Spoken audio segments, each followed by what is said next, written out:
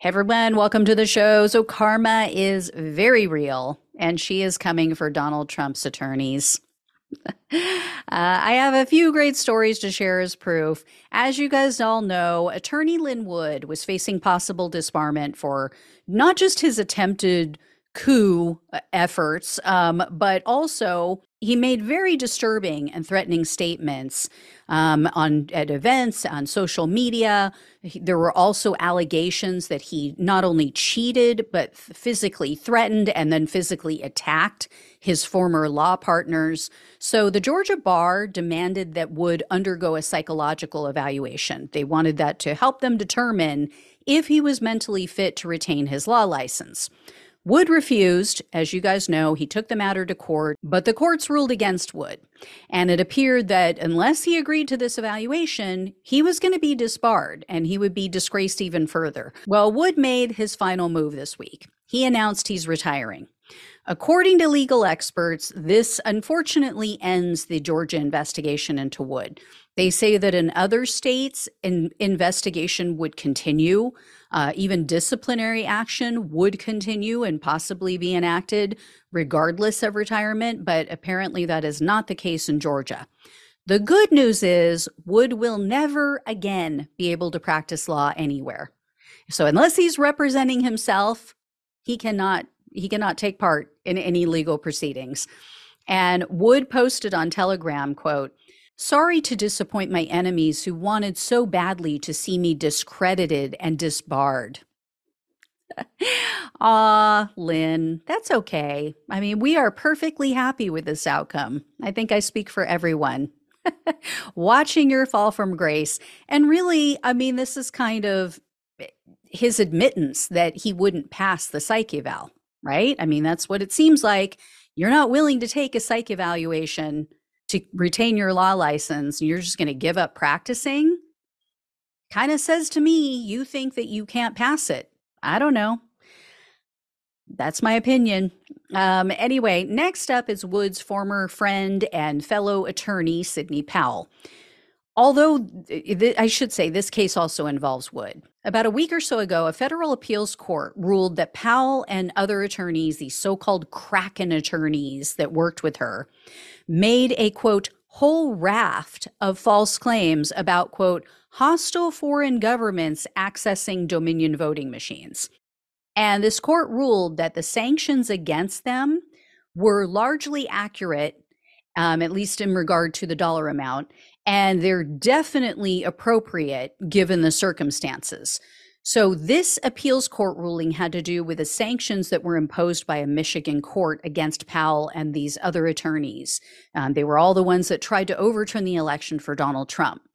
So the court humiliated Powell and the others. They broke down and exposed their sloppiness, their unfounded claims. So, for example, in this court's ruling, it states that the attorneys allege that, quote, Dominion was founded to help former Venezuelan President Hugo Chavez manipulate Venezuelan elections, was based on a Dominion whistleblower report said to be written by an unnamed adult of sound mind.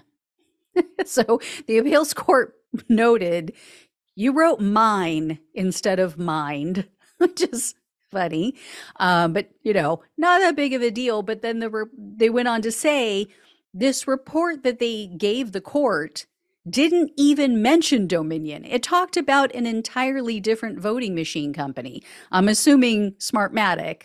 So it had nothing to do with what they even said. Did they just graduate from law school? Do they even have a license? Then the appeals court also wrote, quote, the suit relied on an expert described as a, quote, former electronic intelligence analyst with 305th military intelligence with experience gathering SAM missile system electronic intelligence. But the expert turned out to be a Dallas IT consultant who dropped out of an entry-level intelligence course after 7 months of training. And a report that he wrote did not concern the integrity of voting machines, as the suit alleged. It instead concerned the integrity of the voting system's public website. Then the appeals court pointed out that this same IT consultant claimed that Dominion voting machines resulted in nearly 290,000 illegal votes in 4 Michigan counties, but 2 of the counties that he cited didn't even use Dominion machines. So just ridiculous, just so unfounded. They also wrote, quote, another expert used to support hacking allegations said his background included advanced converged telecom, highly advanced semiconductor materials, hospitality, commercial real estate development and operation, as well as running Europe's highest grossing Tex-Mex restaurant. Those cited qualifications, the Sixth Circuit said, made his asserted knowledge of foreign interference with voting machines questionable on its face. I mean, he did run the highest grossing Tex-Mex restaurant in Europe. So, I mean, come on. The guy's an expert in US elections, obviously. And then it went on and on like this, with these attorneys just being outed as just unserious clowns who believe all kind of random conspiracy theories online.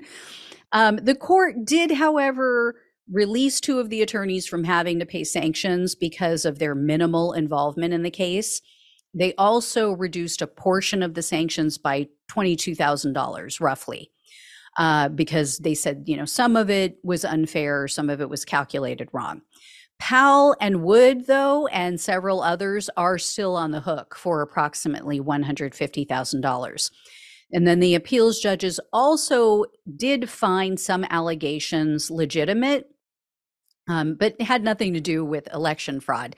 They said that the allegations regarding intimidation and mistreatment of Republican election challengers were factual. So they said that did happen, at least based on what they looked at. Next up, now on to Rudy Giuliani. As I recently shared, Giuliani was ordered to pay sanctions because he failed to or refused to comply with the discovery process in the defamation lawsuit brought by Georgia poll workers Ruby Freeman and Shay Moss.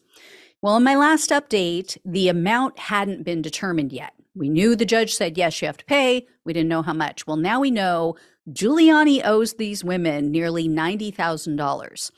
In a court filing last night, Moss and Freeman said that they've incurred $89,172.50 in attorney's fees just trying to force him to turn over the documents and his communications. So this is just what he owes now. This is not for the defamation. I mean, he will very likely, I would say, be hit with a massive bill, a massive judgment, if or when he's found guilty of defamation in this case. Anyway, guys, just great news. Like I said, these chickens just keep coming home. Bark, bark, bark. So I'm hearing them all the time. And again, no farm. All right, I will talk with you guys soon. Thank you so much for watching and listening. Please like, share this video with everyone you know, become a subscriber, become a donor if you can, or leave a one-time tip or a super thanks, depending on what platform you're on. Links are down below in the description box on YouTube and on the podcast.